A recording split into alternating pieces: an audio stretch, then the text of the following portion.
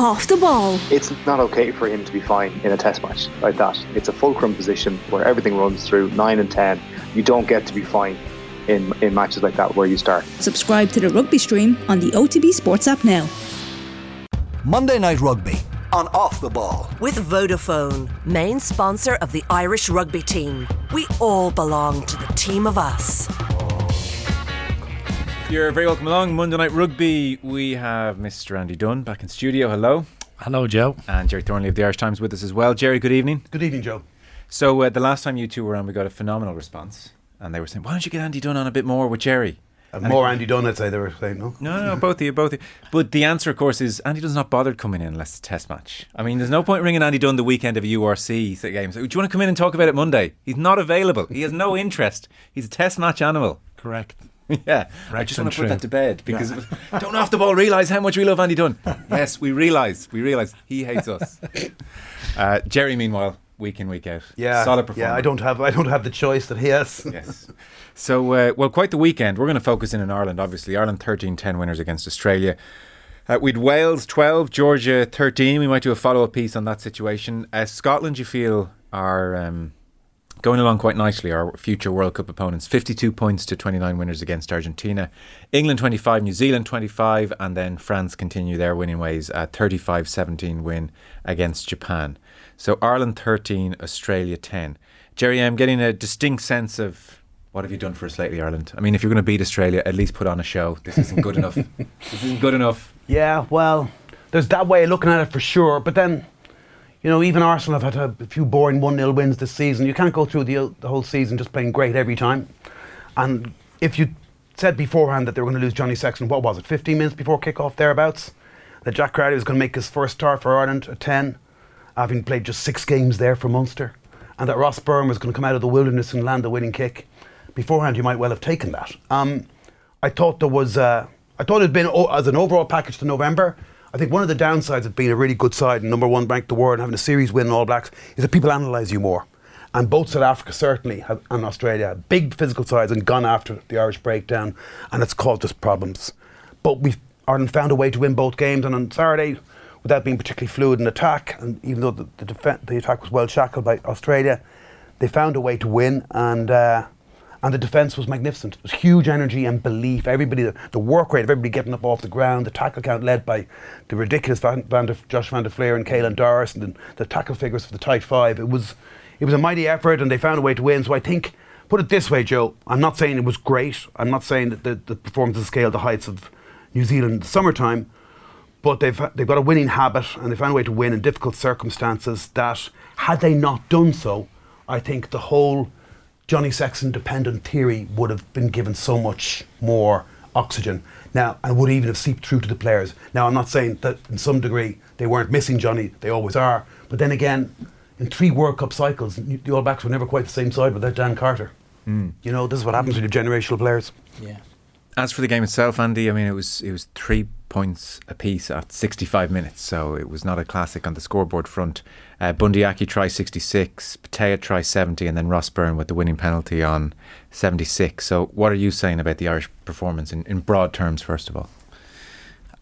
I would fully agree there with Jerry in that they're finding different ways to win, and it doesn't always have to be box office. And if I would, you know, the big concern for Irish public watching a successful cycle and 1 year out from a World Cup is everyone's chasing from 2018, but they're a markedly different team in that in 2018 we weren't finding different ways to win. We were playing the exact same way all the time, and exactly what happens when you're successful is you get massively analysed, and everyone went away from our win in 2018 against the All Blacks and just said, right, these guys are number one in the world, let's give them some special attention. Hey ho, they all took about a week off and went, that's exactly how they play, let's just stop it, negate it, it's just physically overpowered them, they don't have any other particular options.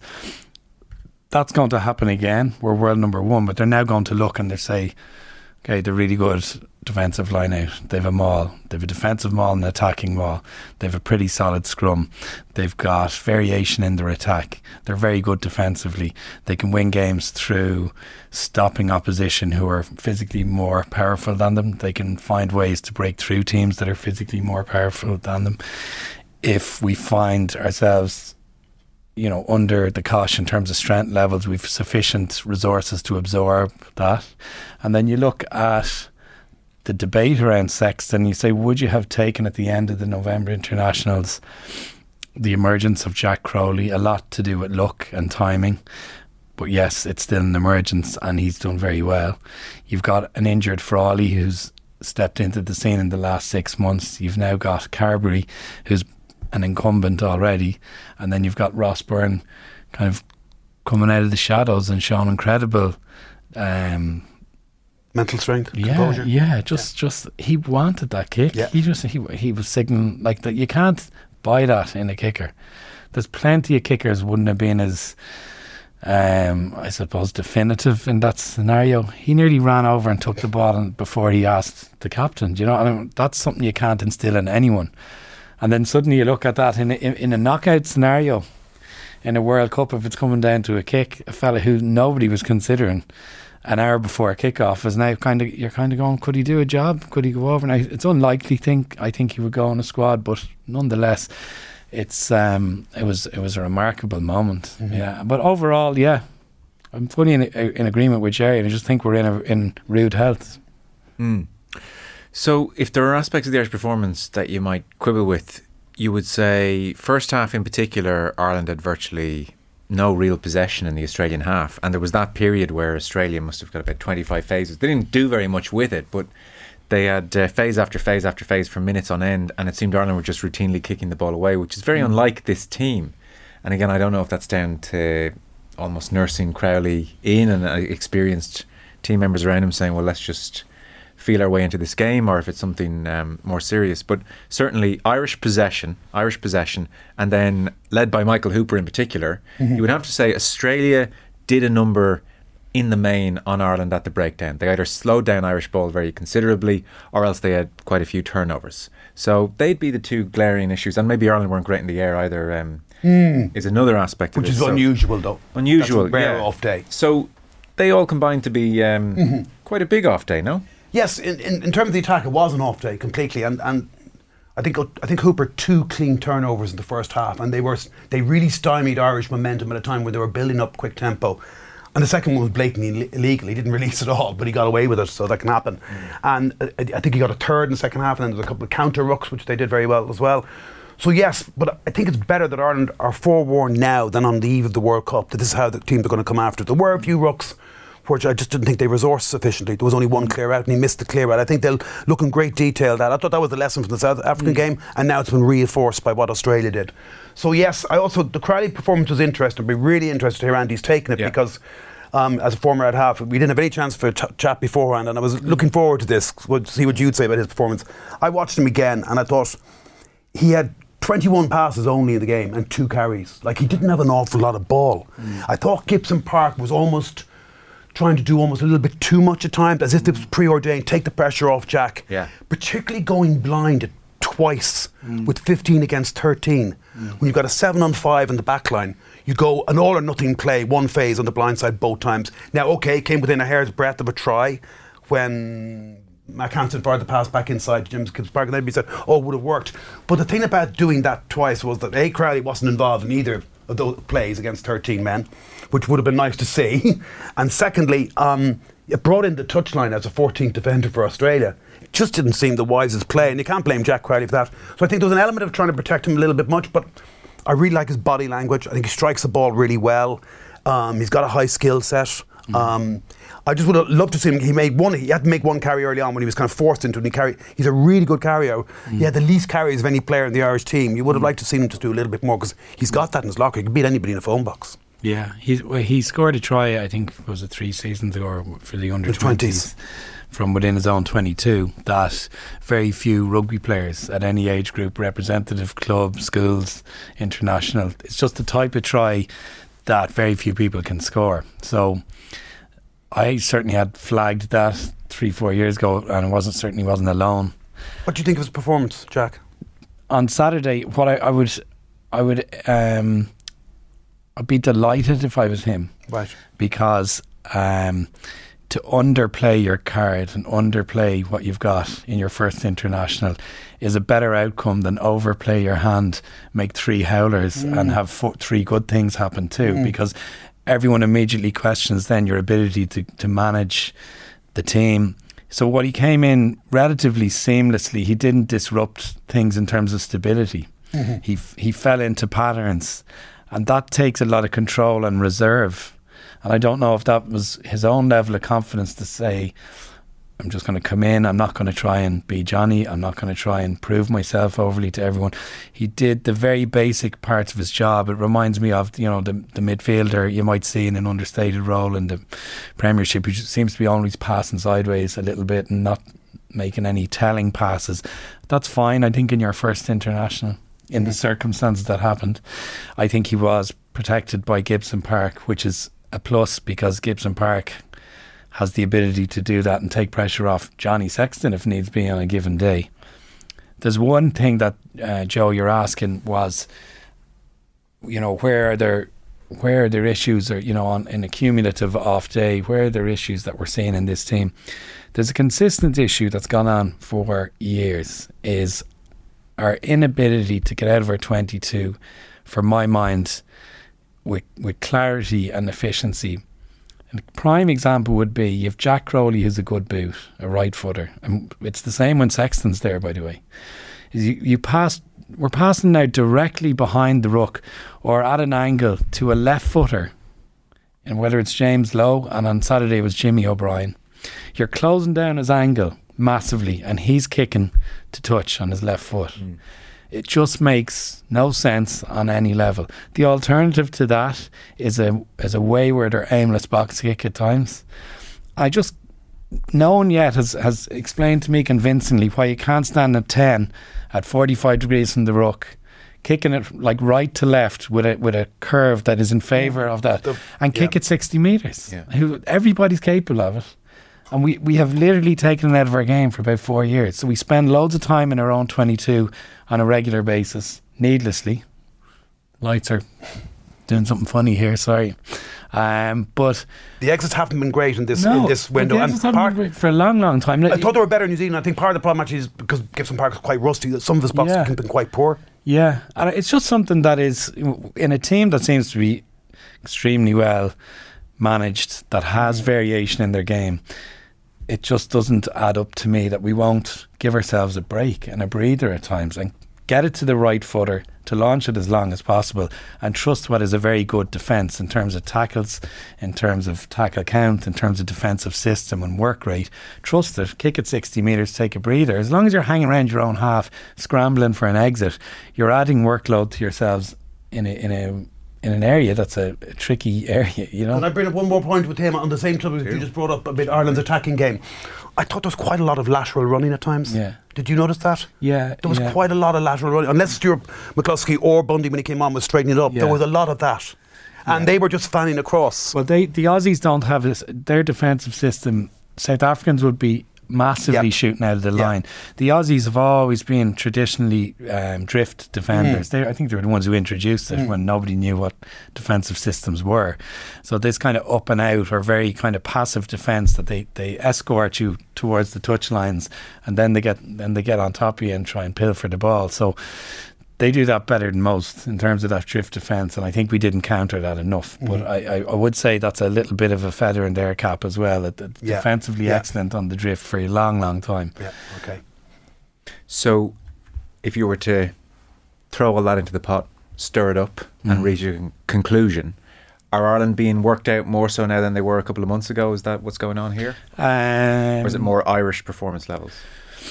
No, I think teams are just finding ways to be more disruptive, and they will. But they went after the breakdown with a degree of success on Saturday. But when we've got multiple ways to play, they can't focus on every area and negate us in every area. That's the beauty of what's going on at the moment. That's why I'm not overly certainly not perturbed by a win against Australia when you lose Johnny Sexton 20 minutes before kick-off. We've still got the wherewithal to go out and beat them. And no, I'm not overly concerned that teams are finding it easier to play us. They're just finding ways to be more disruptive. And I think we will in due course find ways to counter that. I could never understand why Ireland started the week as 14-point favourites against a side that came that close to beating France, who could now be 4 from 4 in this tour. Yeah. Like they should have beaten the All Blacks in Melbourne. Yeah. They've beaten South Africa. As a 9th ranked side in the world, they're probably the best ever 9th ranked side in the world. Yeah. Do you know what I mean? Yeah. Yeah. What were you seeing, Jerry, at the breakdown? Why were Ireland being stymied? Like I said earlier, looking back at it again, it was a lot of physicality. They were just going after it. Hooper's brilliant over the ball. He's always been historically one of the best in the business. And there were times when just the clean out was missed, or it looked like there should have been another player there, and that wasn't there. So I think Paul O'Connell will forensically look at that, and they'll come up with solutions. They'll go through every one where the ball was delayed beyond 3, 4, 5 seconds. It was a fair few of those. It was a tough game for Gibson Park because they've been so good there over the last year. And it's the lifeblood of their attack. Yeah. On Sexton, just curious, so there's the Crowley versus Sexton, what their contributing aspect in nuts and bolts terms, but there is something with this Irish team increasingly where it does feel like when Sexton's not on the pitch, there are so many other things that don't function quite as smoothly as well. Like, when's the last game without Sexton? And it's not a great question because he's played the vast majority of them, but when's the last time without him Ireland have really ticked on a whole host of ways? Well, there's been very few. And the first one that springs to mind is Argentina a year ago, last November. Joey played really well. He played 50, 60 minutes at out half and then went really well when he went back to full-back. And Ireland won convincingly that day. Now, that's anytime you win convincingly, then it comes with caveats. It's like England winning 6-2 today, therefore Iran must be terrible. So Argentina were at the end of a very difficult long year, spent living in a bubble and travelling and all of that. But the attack was really fluent that day. I'm trying to think of a frontline match that Johnny Sexton has missed since then. It's Paris. Paris, yes. Yep. I'm thinking of Rory O'Connor often mentions it, that James Ryan line where he was in effect paying tribute to Johnny. You know, so Johnny had reached yet another milestone, I'm not sure which Johnny Sexton had, and Ryan said, look, when he's at training everything's up a notch, when he's around everything's up a notch. Now the counterpoint to that when he's not there, and so I don't know, do you sense that in this side? Things are just... And when he's on the pitch, he's like a player coach, isn't he? He's constantly pulling players into position, and there just seems to always be many more options for him as a result. Yeah. Do you remember that time, the second half, when Jack Coley's going left to right, and he's got Hugo Keenan almost too close to him, and he's got Tadhg Byrne flat, and there's a pass out the back to Stuart McCluskey, and he goes through with the pass to Tadhg Byrne as he's being hit by one of the Aussie second rows. Yeah. You don't see that happen that much when Johnny's there, do you? I don't know why this popped into my head. I was not looking at Jerry, but remember the film Teen Wolf with Michael J. Fox?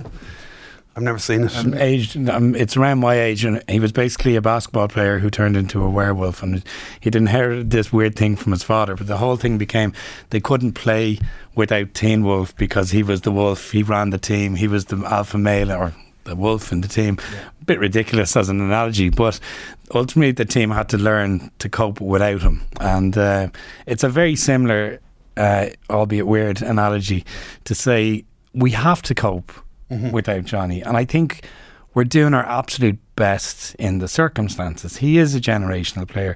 New Zealand were not the same without Carter. No. England were not the same without Wilkinson. Yeah. Everyone didn't, completely obsess about who we got to replace him while he's there. He's still here, and while he's not there, we've now got a team that plays in a way that dilutes responsibility anyway across the team. You've got front rowers like Furlong coming in and being first receiver more than ever before. You've got this unique kind of setup in attack, the structure where we can hit runners, we can go out the back door. You've got multiple options in midfield. You've got the likes of McCluskey coming in, playing 3 games and adding huge value where we've already got value. And I just think it's as good as it could possibly be without him at the moment. And then you've also got players who are all good enough. Like, people need to cool the jets and say, Ross Byrne is good enough to play international rugby. Joey Carberry is good enough to play. Kieran Frawley is good enough. And now we've got Jack Crowley. Like, how many do we want? We don't. If Johnny's not there, fine. We just got to get on with it a bit, I think. And the team needs a bit of support in that sense as well. There's a kind of a bit of hyperbole, obviously. Oh God, when he pulls out, everyone gets frantic. We went out and won. was panic stations, no doubt. There's a part of Andy Farrell that probably would have welcomed it. I think This is a test. This is a test of our team. He loves late exactly disruptions. what this coaching team are good at. Yeah. Bringing in someone like Crowley. Whereas Joe wouldn't have liked that because it would have been uncontrollable. Exactly. He would have gone bananas, and the team would have felt that fear. Yeah. And yes, there would have been an anxiety. Because I don't know, you might have seen the pre-match interview with Farrell. You were watching on TV, I know. Yeah. I would have said Andy Farrell was almost giddy. Yeah. At the late withdrawal. He wants of Sexton. everything thrown at them as much as possible before the World Cup. I couldn't have planned this better. This could happen. Maybe he did plan it. I'm still. I actually, the conspiracy theorist, the middle-aged conspiracy theorist, sitting at home with a glass of wine. I went, come off it. But then I realised the one thing I saw was Crowley was wearing Sexton's jersey. You could see it in the bottom the names now. And Ross Byrne, who took the kick, there's a brilliant photo on the Leinster Rugby website, and he's wearing Jack Crowley's jersey. So my conspiracy theory went out the window, sitting at home with my glass of wine. But I mean, you're so right. The Farrell kind of got off on that, and that's a brilliant trait because stuff goes wrong, and stuff goes wrong badly at World Cups. You want someone who gets off on that and says right, and the rest of the team rise up to it. It's like, can you step up? And that's a brilliant psychological approach for this current group of Irish players, where it's not fear and avoidance, it's like embrace it.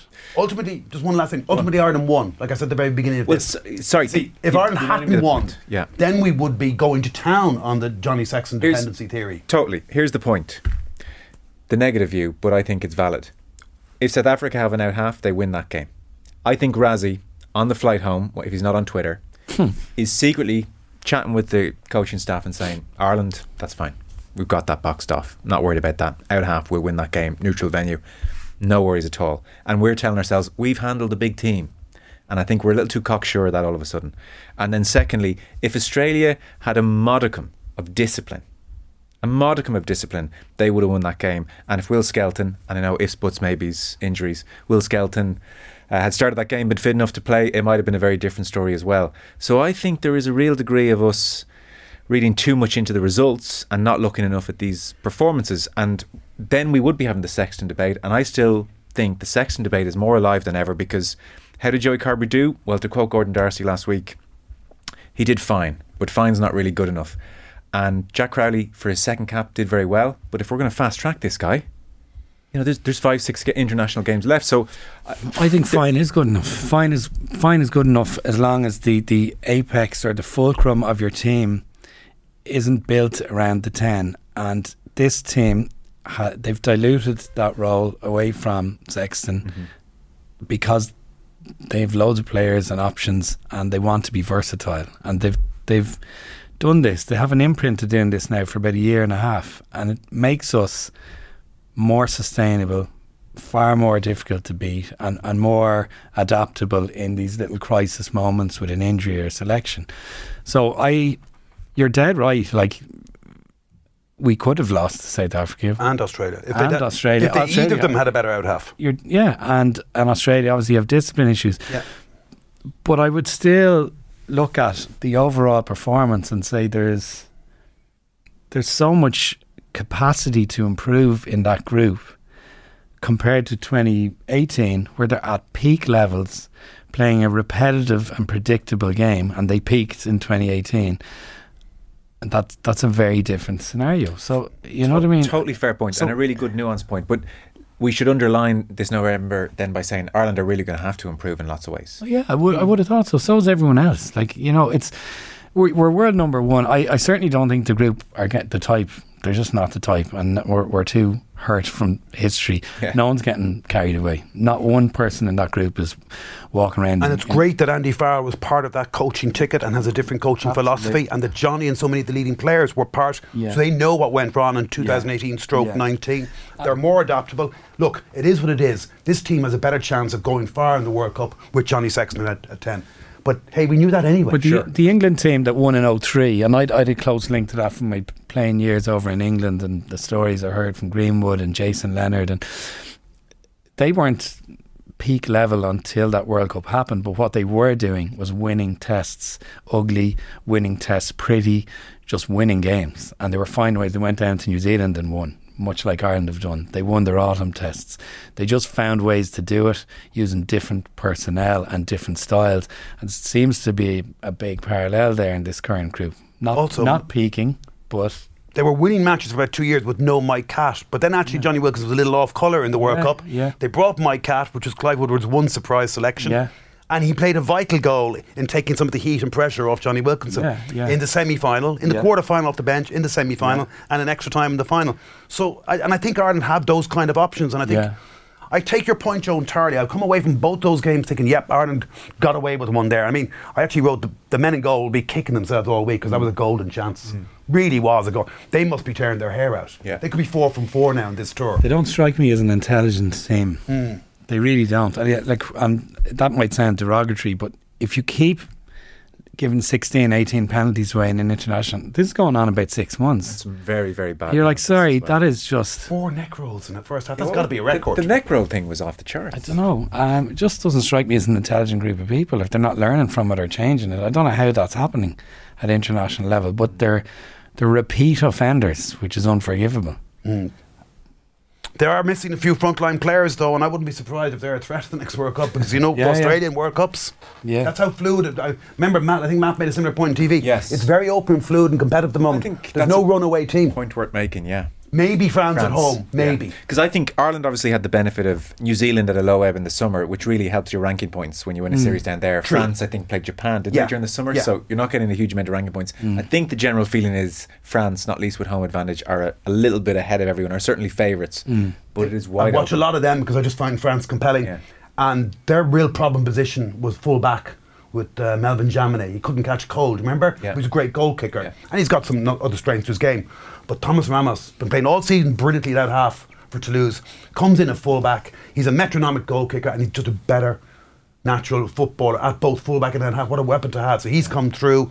The former captain in the back row, Olivon is back and playing brilliantly as well. Damien Penno is still, they've had a really good month. Yeah. And you know what the great advantage they've got is, not only do they play at home, but before every game, 80,000 people sing La Marseillaise. It's a huge lift. Like, you listen to the Aussie national anthems in ours last Saturday night by comparison. It's going to be extraordinary atmosphere for all their home games. So they are favourites at this juncture, no doubt. One last quick question to wrap all that conversation up. If you were given the option of investing more time in Crowley or Carbery for the Six Nations as being on the bench behind Johnny for the Six Nations, based on what you've seen, who? I would probably go for Crowley. Really? Crowley, yeah. Because I think that's not based on what I've seen. That's based on what I think it has in terms of potential. I think Joey has hit a kind of plateau. Yeah. I think a plateau in his play at 10. And it's not a low level plateau. It's a kind of moderate, stable level of play. And I think Crowley has the capacity maybe to do a bit more. He's less baggage in the tank in terms of the injuries. He came on the pitch against Fiji. He grabbed the ball to kick a penalty to touch, and he went to the 5 metre line. He didn't go to the 10, the 15. Most 10s, even the established ones, are just going to kick for safe touch. They're not, and that also grates with me because you're a professional player. You got to squeeze every inch out of your penalties to touch. He nailed it to the 5 metre line with his first touch in international rugby. That strikes me as someone who's got this inner belief, deep inner belief in what he's capable of. His body language conveys that too. His enthusiasm, his energy conveys all of that. So and he actually seems to be playing with a little bit more enthusiasm and energy than Joey is at the moment. Yeah, I think Joey is. Looks to that swagger back. Yeah, and Joey has the option that I've always pushed for Joey at 10 in terms of if he can be more of an independent threat on his own. That doesn't seem to be happening in his game for quite a period of time. But he's definitely worth being involved in and around the squad. But I think it'd be worth looking at Crowley in a couple of Six Nations games. I also think if that neither of those options are there, Frawley did really, really well. And as another guy who he's a lad who seems to be unfazed in the Irish green very number 10 jersey. Too, and versa. Yeah. Part of the issue here is what Munster do next. I know. Limerick will decide this ultimately. There's Ben Healy there as well. Like Jack Crowley came into this window as third choice Munster at half, having just, like I said earlier, only started 6 matches ever, 10 for Munster. Part of that is COVID related, but it's the traffic jam at 10 in Munster as well, when you think that JJ was there for a while. So what will they do next? I mean, how many games will Jack Crowley start at 10 between now and the Six Nations for Munster? Is Andy Farrell allowed to get on the phone and say, Graham? Well, he might have better joy with Graham than he would with anybody else, given they're quite close, and Graham knew in the block. I don't know, but what we do know about Andy Farrell, though, and Mike Catt and the rest of the coaching ticket is they're quite prepared to go against the provincial pecking order. Oh, sure. They've done it repeatedly. You know, the Gibson Park really was behind Luke McGrath when they decided he's coming into us. Yeah. And there's been other examples of that as well. Yeah. So. But a 10 needs minutes, you know. Yeah, and that's Ollie Campbell, who was a great mentor to me, and Irish rugby legend and famous out half. You cannot judge a 10 until he's played 3 consecutive 80 minutes in a row. That would be his mantra, and I fully agree with it. Really? Yeah. You need 3. Now, that's not going to happen for any of them between now and the World Cup, so they've got to make a gamble. My guess is that if he's fit, Joey Carbery will start the Heineken Cup games for Munster between now and the Six Nations, which makes it likelier that he's going to come in as the number 2 to Johnny. So if they're all fit, it's a little bit similar at centre, like Stuart McCluskey starts 3 tests and does very well. But Bundy's cameo at the end kind of makes you think that if Bundy, Robbie and Stuart McCluskey are all fit, he's still third in the pecking order. So it's going to be difficult for them to get time for Jack Crowley, isn't it? Yeah. Yes, it is. We're going to take a very short break. Jerry and Andy are staying with us. Our rugby coverage here on Off the Ball is with thanks to Vodafone, main sponsor of the Irish rugby team. We all belong to the team of us. The Nick White controversy, obviously a significant aspect of the game in Dublin. Back in just 1 second. Monday Night Rugby on Off the Ball. With Vodafone, main sponsor of the Irish rugby team. We all belong to the team of us. Welcome back. Jerry Thornley, Andy Dunn still with us. During the ad break we started talking about the out-half situation again. We're not going to do that. Heaven knows we're not, but we went right back to it during the ad break. So the Nick White controversy as it's become now, because subsequent to returning to the field on Saturday evening, he's been ruled out of the Wales game. He's been stood down for 12 days.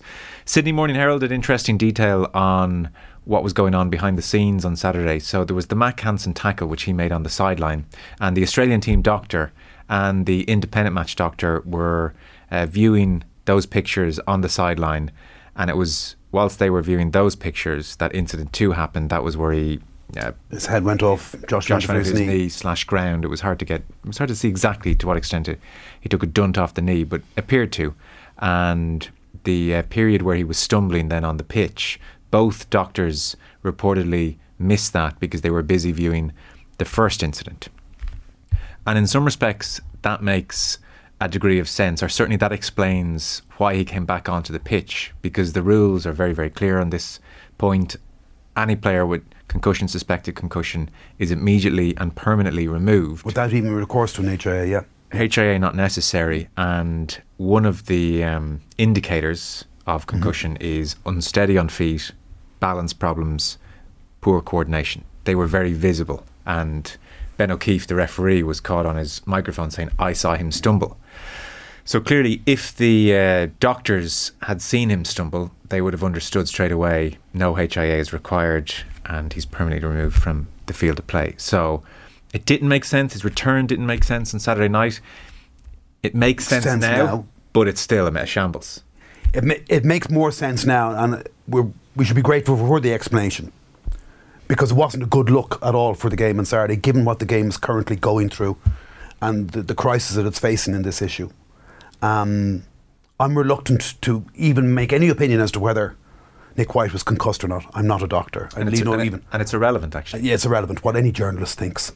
We're not neurologists. But it's irrelevant whether or not he was concussed. Yeah, well, yeah, that too. But it's also irrelevant what my opinion on it is, because I'm not qualified. Sure.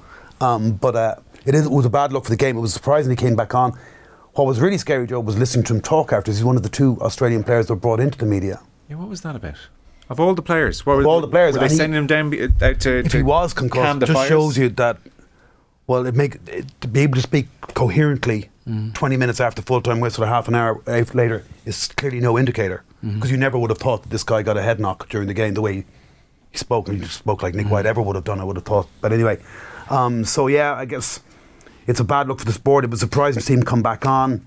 I'm glad it's been clarified, and it's almost a relief to hear he's been stood down for 12 days, isn't it? Yeah. Thoughts? It's a confusing area. I'm understating that ever so slightly. The Aussie culture is a bit different, I think. Sporting culture. If you look at the NRL, rugby league is a much bigger sport down there, and Aussie rules obviously. But if you watch even the grand final of the NRL just gone, or State of Origin, like absolutely lawless head contact, tackle technique, commentators, hollering and whooping when a guy gets a headshot and people are wobbling around on the field. That's still part of their sporting culture that dictates, who turns up and watches it, that dictates TV viewing figures. There's a baying for blood in their sporting public, and I think, to be honest, I think that's in a lot of sporting publics. But if you're a game that's on its knees down in Australia, and the NRL has this more gladiatorial approach and less concern for the welfare of players, I could also understand the Aussies just trying to say, look, we'll try and get on with it a bit. I don't agree with it in any way, but I can see from a cultural point of view, they're up against it there in terms of their what are they selling in terms of the game, and so I then you get into all kinds of grey areas between what's the message from the coaching team, what are they trying to say when people are taking a knock, are they saying, look, we'll get up and get on with it unless we can prove otherwise. There's all kinds of conjecture, and you're getting into tricky territory, and it was a standout moment because rugby has become very well regulated, even though there's still moments where there's not 100% clarity. Yeah. Rugby has become quite homogenised and well regulated to where it was 10 years ago. And to be fair to rugby, compared to what we're seeing at the World Cup this afternoon in the England-Iran game, 14 minutes started for a keeper that can't be temporarily replaced. They are miles behind in football. Yeah. No, I think rugby union needs to give itself a little pat on the back in that sense. But there's a lot of ground to make up, though, Andy. Yeah, it did. But there are other sports, and the other thing is you can't eliminate risk from rugby union. You can't, people are watching UFC, and it's barbaric. People getting a shin kick to the cheekbone, but there's a hell of a lot of people paying pay-per-view fights. You've got NRL in Australia where there's massive. I'm not condoning it, but I'm saying, where do you draw the line? If you ask a consultant neurologist, how do you eliminate risk further from rugby? I had a friend who had a tragic spinal injury at 17. He didn't have a head contact. He tackled someone at hip level. You cannot eliminate physical contact and collision from rugby union much more than you're currently doing. So, they're doing pretty well. I agree with you, but if this window and last summer highlights into me, there's still a long way to go, and there isn't. There's a surprising lack of uniformity in approach to this in the global game at the moment. Like the red card in the second test for the All Blacks that put Gary Ringrose out of the third test, that put him out of that match in the second and the third test. It was quite shocking to hear former All Blacks legends on television saying, "Oh, that's just a rugby incident. The game's gone soft." It's kind of, do not know what's going on in the game. Vern Cotter came in after the Fiji game and completely disputed that red card and asked, "Was that foul play?" Yes, it was. I'm wondering, do we have to bring down a line and a jersey? Potentially. And potentially, I think Might we come do. to that. Yeah. A few questions do need to be asked, though, of the Australian coaching staff and their medical team. I would agree. Did they see the pictures in the coach's box that we all saw on television of their players stumble? I would have thought so. Why did they not feel an obligation, or did they not hear in the ref mic O'Keefe say he saw a stumble? Did they? It's just a question, but I think it's a valid one. Did they not feel an obligation to make sure that their medical team knew that there had been a stumble if they'd seen the pictures? The other question which needs to be asked is the HIA process is fundamentally flawed. We are working towards saliva tests and other tests to definitively diagnose concussion. At the moment, we don't have those tools. We have a HIA. It's the best anyone can manage in a bid to try and keep at least a game going and people on the pitch, which is the reality. Because otherwise, any doctor would just say, "Oh, just come off. Exercise extreme caution." There's a degree of trying to manage the physicality of rugby. So the HIA is not perfect and has never claimed to be perfect, and that's proved by the fact Jeremy Loughman passed during the summer and Nick White passed. The scary parallels in this situation with Loughman. New Zealand Rugby came out and said, look, the stadium, whatever way it was set up, the medics didn't have access to the footage of him stumbling. And so it only seemed it was at half time. That's right, yeah. That it was identified. Mm-hmm. Who knows, would the word come from Dublin, people texting saying, have you not seen what's happened here? Who knows how that arrived? But the scary thing here is, for me, we now need to ask what's going on in HIAs. How, as part of a diagnosis, video footage is not a fundamental part of that, I don't know. Like, if you were a doctor doing a HIA, the first thing you'd want to look at is the footage of the incident. Let me see it, and let me see. But generally, that is the case, isn't it? Afterwards. That is generally the case. But the point is, so the explanation here is that, well, and I sort of accept the explanation. It's not ideal, but the explanation is, well, they were looking at the first incident when the second one happened, so they didn't see it. Okay, fine. But you then have 10 minutes where the player is off the pitch. At that point, surely the first thing anyone is doing before you start asking the questions and what day of the week it is and all the other stuff is let me see the footage of the second incident. Let me see the player's behaviour after the incident before we proceed with this HIA. Let's rule out criteria 1 issues. Like, what's the point in the guidelines of having these criteria 1 issues? Dazed, lacking balance, if you're not going to double check those things. I'm not a doctor, I could tell he stumbled. Yeah. So for me, that HIA system is now completely undercut. My faith in the HIA system is completely undercut because that player stumbled and the HIA system did not identify it. We're in a world-class stadium, world-class facility. There are television pictures. Your HIA didn't look at what had happened. You went straight into whatever the tests are, and HIAs are not perfect. The footage was conclusive. And that, for me, like, World Rugby need to come out and explain why video evidence is not being used in HIAs at the weekend there. It is being used and has been used for years. And the Aviva, I remember Dr. Aina Falvey taking us around, giving the journalists an extended tour of this whole process in the undergrounds of the stadium and the stands. And when they're running out on the pitch, the physio or wherever, they've got an earpiece with the doctor telling them, who's looking at the footage. And that, now he's been with World Rugby, I don't know how long, because that's been in place for 5-6 years at least, if not longer. So this was a mistake, and somehow them not examining all the footage as soon as they should have done. Even when Nick White was down the second time, that's when they should have been looking at the second incident there. Well, but they may not have enough manpower. But and I can actually appreciate that. It's quite unfortunate for Nick White to be involved in 2 incidents in quick succession. They're examining the first, the second one happens. That's fine. Not ideal, it's fine. But then when they're in under the stand doing the HIA, everyone take a deep breath. I'm just going to have a look at the 2 incidents. You wait there a moment, Nick. Does seem that that's what should have been done. Thing about common sense, Joe, it's not very common. But is that not in the HIA protocol? Like, step 1, before you get into asking Nick questions or testing Nick, I'm just going to watch the footage over here while you wait here, because I want to rule out stumbles and dizziness and all that stuff. And Loughman, this happened in the summer, and now here we are, and that part is inexplicable. No. Yeah, and particularly the Aviva Stadium for a fully fledged Tier 1 test match. And the facilities are there, the camera work is there, it's all there, it's all available to them. They're all mic'd up to each other. It's like, yes, it should have been done. I'm at a loss to know why it didn't happen. That for me is the crucial. Yeah. So people have come out and said, oh, well, that explains it, how it happened. And it does, but it doesn't explain how the HIA didn't find it under the stands when they have the 10 minutes. That's what the 10 minutes is for. Yeah. To everyone. Yeah, he was back on in 8 minutes, wasn't he? I think it was 8 minutes he was off the pitch. Okay. So that's 8 minutes there, that window, for them to look at the footage of both incidents. I thought it was 13, but regardless. Regardless. It should be the first port of call. Yeah. And then that HIA could have lasted 2 minutes, because it would have been, oh, he stumbled. We're not doing the HIA. Nick, put your feet up, relax. So you send him back out there to make more tackles against lads twice his size. You know, that's the...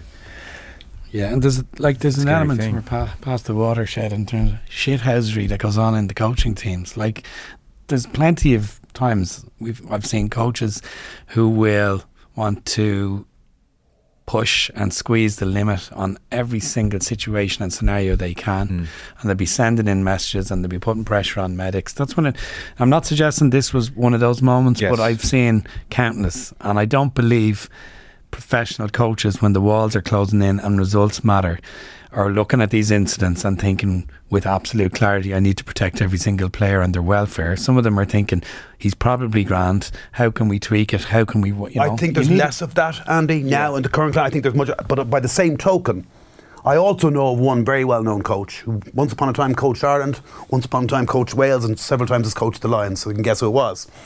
And he is well known within the medical centre, with all the doctors he's worked with, of just saying, that's your call, you decide if he's fit or not. He would never ever try to influence a doctor or a medic. It never has done. Yes.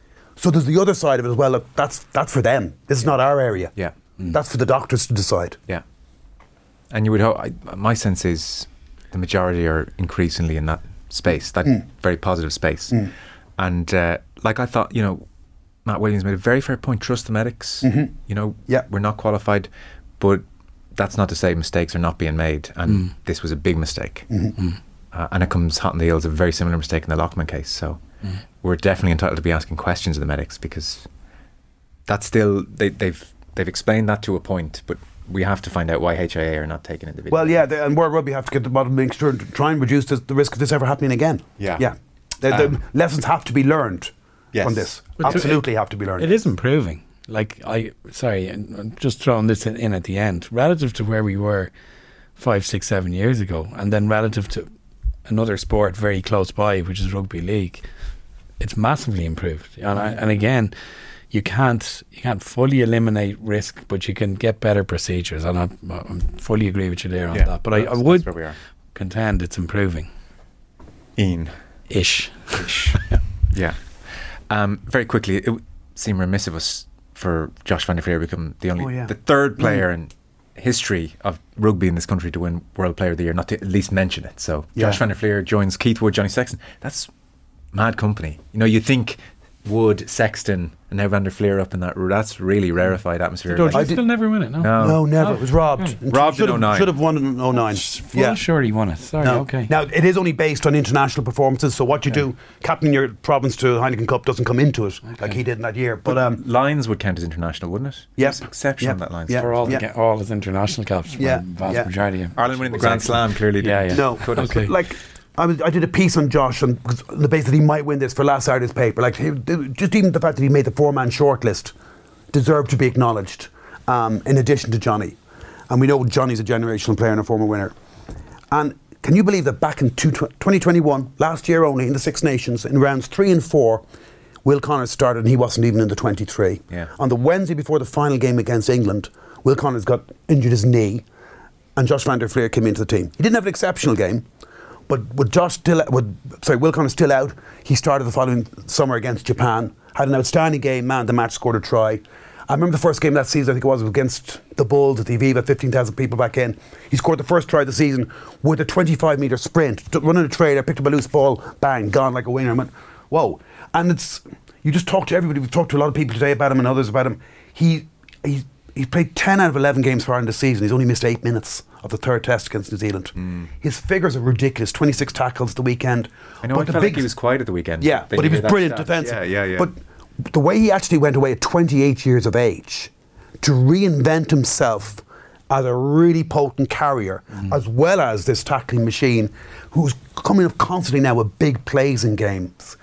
It actually just shows, it's a great example, not only to other number 7s out there, it's a great example to any player, even in his late 20s, that, as one former international put it to me yesterday, the only ceiling that you can put in front of players are the ones they put there themselves. He's a great source of inspiration to a lot of players. And he's a top bloke. Yeah. Seems to be a beloved person as well. Nobody will say a bad word about him. Rob Kearney in studio was saying he's about the nicest person I've ever met.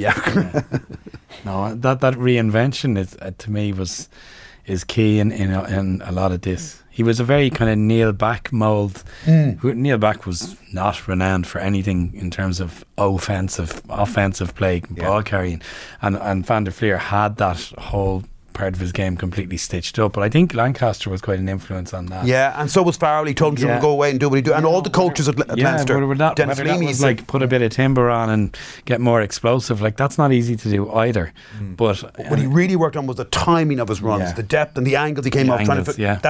He worked on this to such an extent that I'd say, like, a lot of players, they go into a carry and they go, get up, I gave myself, put about 80% of myself into that. Something clicked with Josh about a year or two ago, and he started started doing every carry at 100%, and he's not gone back. And I do seem to remember him saying that early on in his career, and this is testament to his kind of team spirit, but he Sean O'Brien's here, so, well, it makes sense for him to carry, and so he was almost encouraged, give it to Sean and let him carry. Yeah. Whereas now he's It was on great Andy to Farrell's see someone advice, with stepped that up. attitude and that team first attitude win an individual World Sports Player of the Year accolade. Yeah. There would tend to be, Woody was not the type of character who'd be like, well, Sean O'Brien's here. He'd be like, give me the ball. Yes, I'm going to drop I goal. will do it. I'll do the drop goal as well. And Sexton is of that ilk, but obviously that's his position too. But Yes. yeah, it's nice to see a complete team man be that impactful enough to win World Player of the Year, and justifiably. We are right out of time. Jerry Thornley of the Irish Times, I'll see you soon. Next week or two. Oh, right, okay. Yeah. Oh, yeah, of course, your man is going into hibernation now. Hibernation. Well, we see you again. Six Nations. Six Would you do a Nations, Champions Andy? Cup Oh, yeah. game for us? Maybe. Would you lower yourself to Champions Cup? You would? We'll have a chat. Andy Dunn with us. Take care. Have a great Christmas. We'll see you when we see you. No, we'll nag Andy to coming back before then. Rugby and Off the Ball, thanks to Vodafone, main sponsor of the Irish rugby team. We all belong to the team of us. Monday Night Rugby on Off the Ball. With Vodafone, main sponsor of the Irish rugby team. We all belong to the team of us.